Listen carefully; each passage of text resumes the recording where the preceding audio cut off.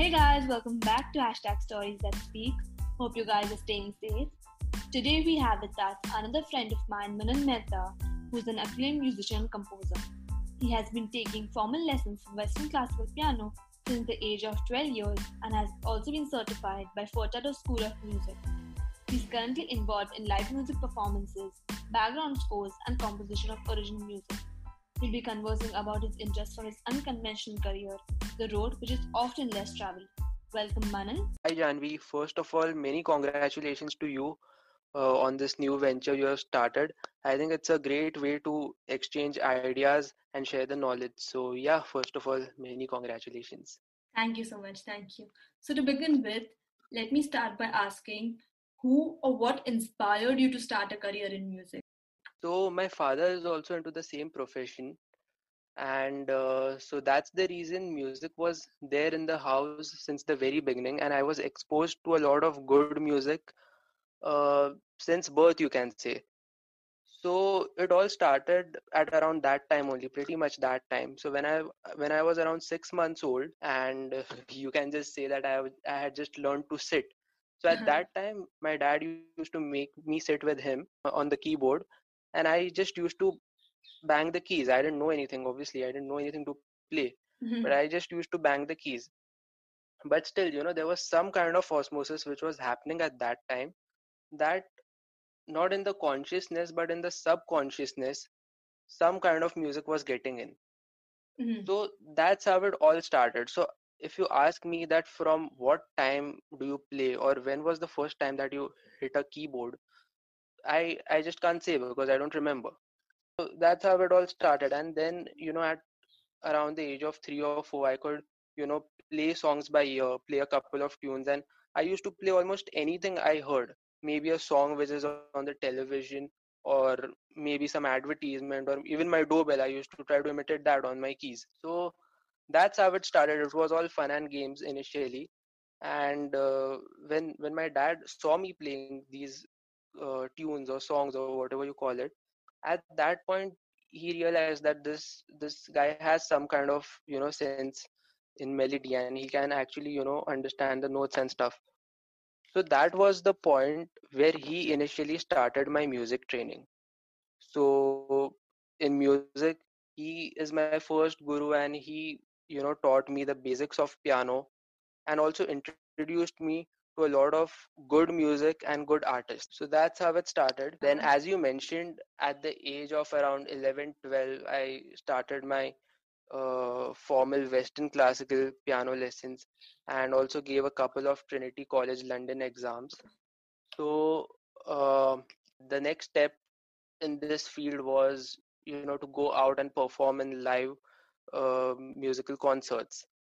So the first time when I played on a stage was in 2011, and I was pretty excited for it.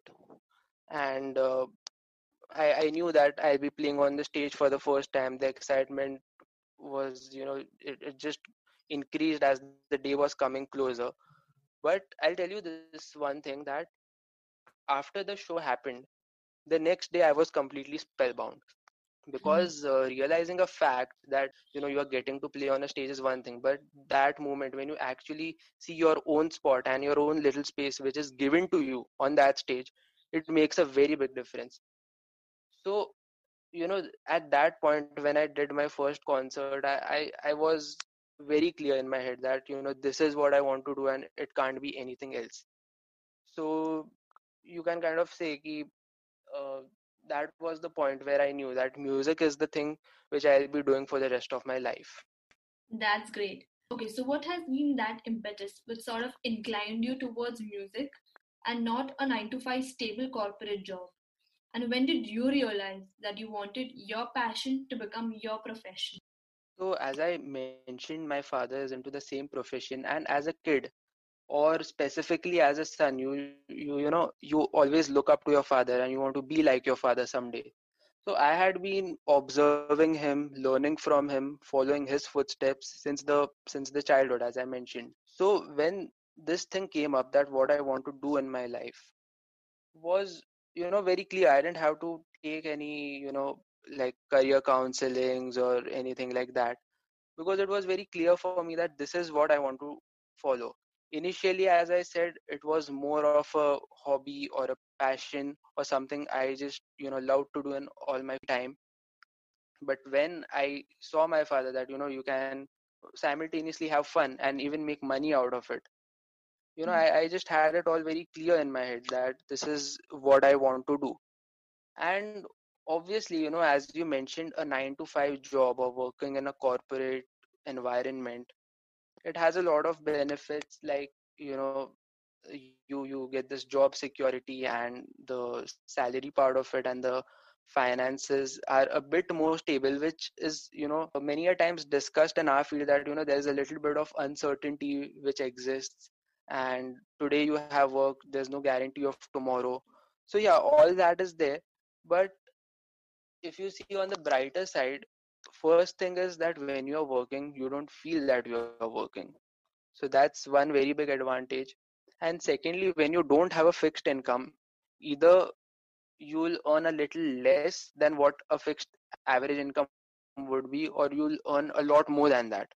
So there are both possibilities. And I believe that if you go the right way, and if you have the right approach to work with people around you, I think it's very much manageable to strike that balance. Bit by bit, everything falls into place.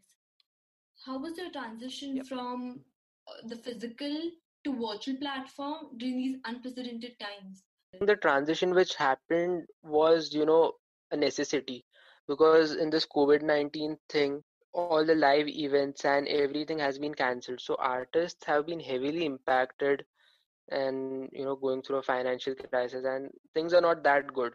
So obviously this transition was something which had to happen at some point in time. uh, if you're asking me, then I used to take piano classes at my own place. So my students used to visit my place, and it was not a virtual thing. But as soon as this thing started, I think 1 or 2 months went by. At that point, with a couple of students, I just gave it a try, that how things are working, because initially I was a bit unsure. I didn't know that this thing could be carried on virtually or no. So I just gave it a try, and I figured out that there were hardly, or I should say, there were no compromises at all compared to the way we were carrying on earlier and now. So online classes and everything is definitely a good opportunity right now for me. And secondly, I've been doing some live streams, and just trying to collab with different artists, because that's the thing which we are doing right now. And one thing, I guess, which is a learning lesson for all of us, is that you can't depend on one thing, like, which is the live shows. There has to be other things which can have your back. Yeah, backup So option always helps. yeah, it's a necessity, because you don't know at what point in time what can go wrong. So yeah, that has been a learning lesson. And we all artists are just trying to support each other in these times, and just trying to maintain that kind of unity. Owing to the digital teaching that has taken place, I believe that students from remote areas are able to approach desired tutors or artists in different cities like Mumbai or any major cities. Correct me if I'm wrong. Yeah, no, definitely that thing is happening, that people from different cities are taking online lessons from people or artists who are in mainstream, or who are working here in Mumbai, but otherwise they are not approachable, maybe because of the distance or because of their very busy schedule. So yeah, that thing is definitely happening. And from the time that I have expanded my classes to online platforms, I have been getting inquiries and students from various cities all across India. So that is that is one good thing, that physical boundaries is no limitation at this point. In addition, I also believe that the commute time is absolutely zero, and one can also learn from the comfort of his own home. Yeah, that's definitely there. And the level of productivity also increases, because you don't have anything else, and you are in your own comfort zone and you are getting lessons from, your maybe your dream mentors or someone like that. Because as I told you, in normal circumstances, approaching a well established artist might not be that easy. And yeah, that thing is happening right now. So, amidst all these trend in Western music, do you somewhere feel that Indian classical music is fading away? To some degree, yes. Partially, the answer would be yes, because before all this globalization and you know till the virtual world came into existence, all we had was Indian classical music, and the whole audience which is there was captured by one, or the regional music or the classical music or the folk music, everything which existed in India. Now what has happened that people have a lot of options. They can go towards the Western music, which includes this pop, rock, or hip hop, that kind of music, or indie folk music, regional music, or classical music. So definitely, people have a lot of options, and that is the reason that the audience, if you view it in quantities, so the audience has been distributed. But I somewhere I believe that it also has one very good advantage, that there are a lot of new things which we can incorporate in our music. There's a lot of fusion stuff we can work on and we can improvise on. And between the Eastern culture and Western culture, a lot of ideas are exchanged. So now you might be seeing a sitar player playing alongside a drummer. That thing is happening a lot now. And you know if it's done in the right way, it can really turn out to be good. So even it's not just that we are influenced by the Western world. The Western world is also highly influenced by Indian music. There are a lot of people from the United States or UK who are coming all the way to India to learn tabla and maybe harmonium, the way played in the Indian classical style. So a lot of ideas are exchanged, and I think that It's kind of working both ways. yeah, definitely. And we are not only exchanging a lot of ideas, but even collaborations are happening between Western artists and Indian artists. And obviously, when maybe two people of such different backgrounds, such different musical backgrounds, when they come together, the thing which you get is not something which you'll normally get from a certain place. So obviously the fusion music which is happening right now, that is a great thing. So coming back to the question, in terms of the audience, definitely it has been impacted and the audience has been scattered. But musically, I think we all are learning a lot from each other. I'm sure the listeners would agree to this. We hope that all the time. So, where do you see yourself in the next 10 years?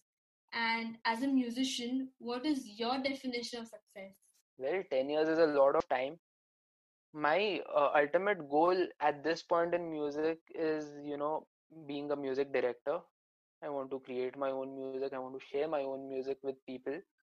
So that's something I'm looking forward to. And yeah, maybe in 10 years' time, I wish to be at a good position doing that. So for the second thing you asked me about success. So on a personal level, success as a musician for me is entertaining the audience. If the audience is happy, then I think you are a successful musician. So, how do you deal with disinterested audience? That can happen at times. Not always the audience is disinterested, but yeah, I mean, if you are playing at a club, at times that can be the case. So I think one option is ignorance. Ignorance easily plays the trick. But otherwise, you can make a few attempts to kind of engage them, or just call out them before every song you play. We do that at times, but ultimately, if the audience is disinterested, then it's not a very happy sight to see. But then we just have to do our job and get done with the show. How about you playing something for our listeners? I think it'd be fun. Definitely, I'd love to. So this is one song, Can't Help Falling in Love by Elvis Presley. It's one of my current favorites, and I hope you all like it.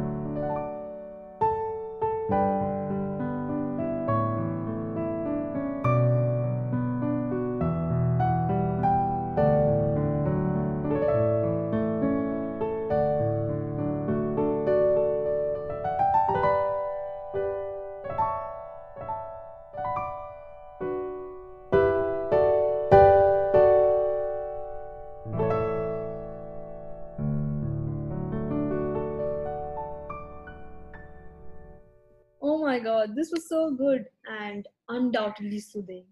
Thank you again for joining in. This really gave an overall insight to the world of music. If you guys like this podcast, please share it amongst your friends and families to help me reach out to a larger audience. Also, if you all have any feedbacks or want to share your story, you all can connect to me on the platforms mentioned in the description box. See you next time with another exciting and captivating podcast. Till then, take care, stay safe, stay healthy. Thank you.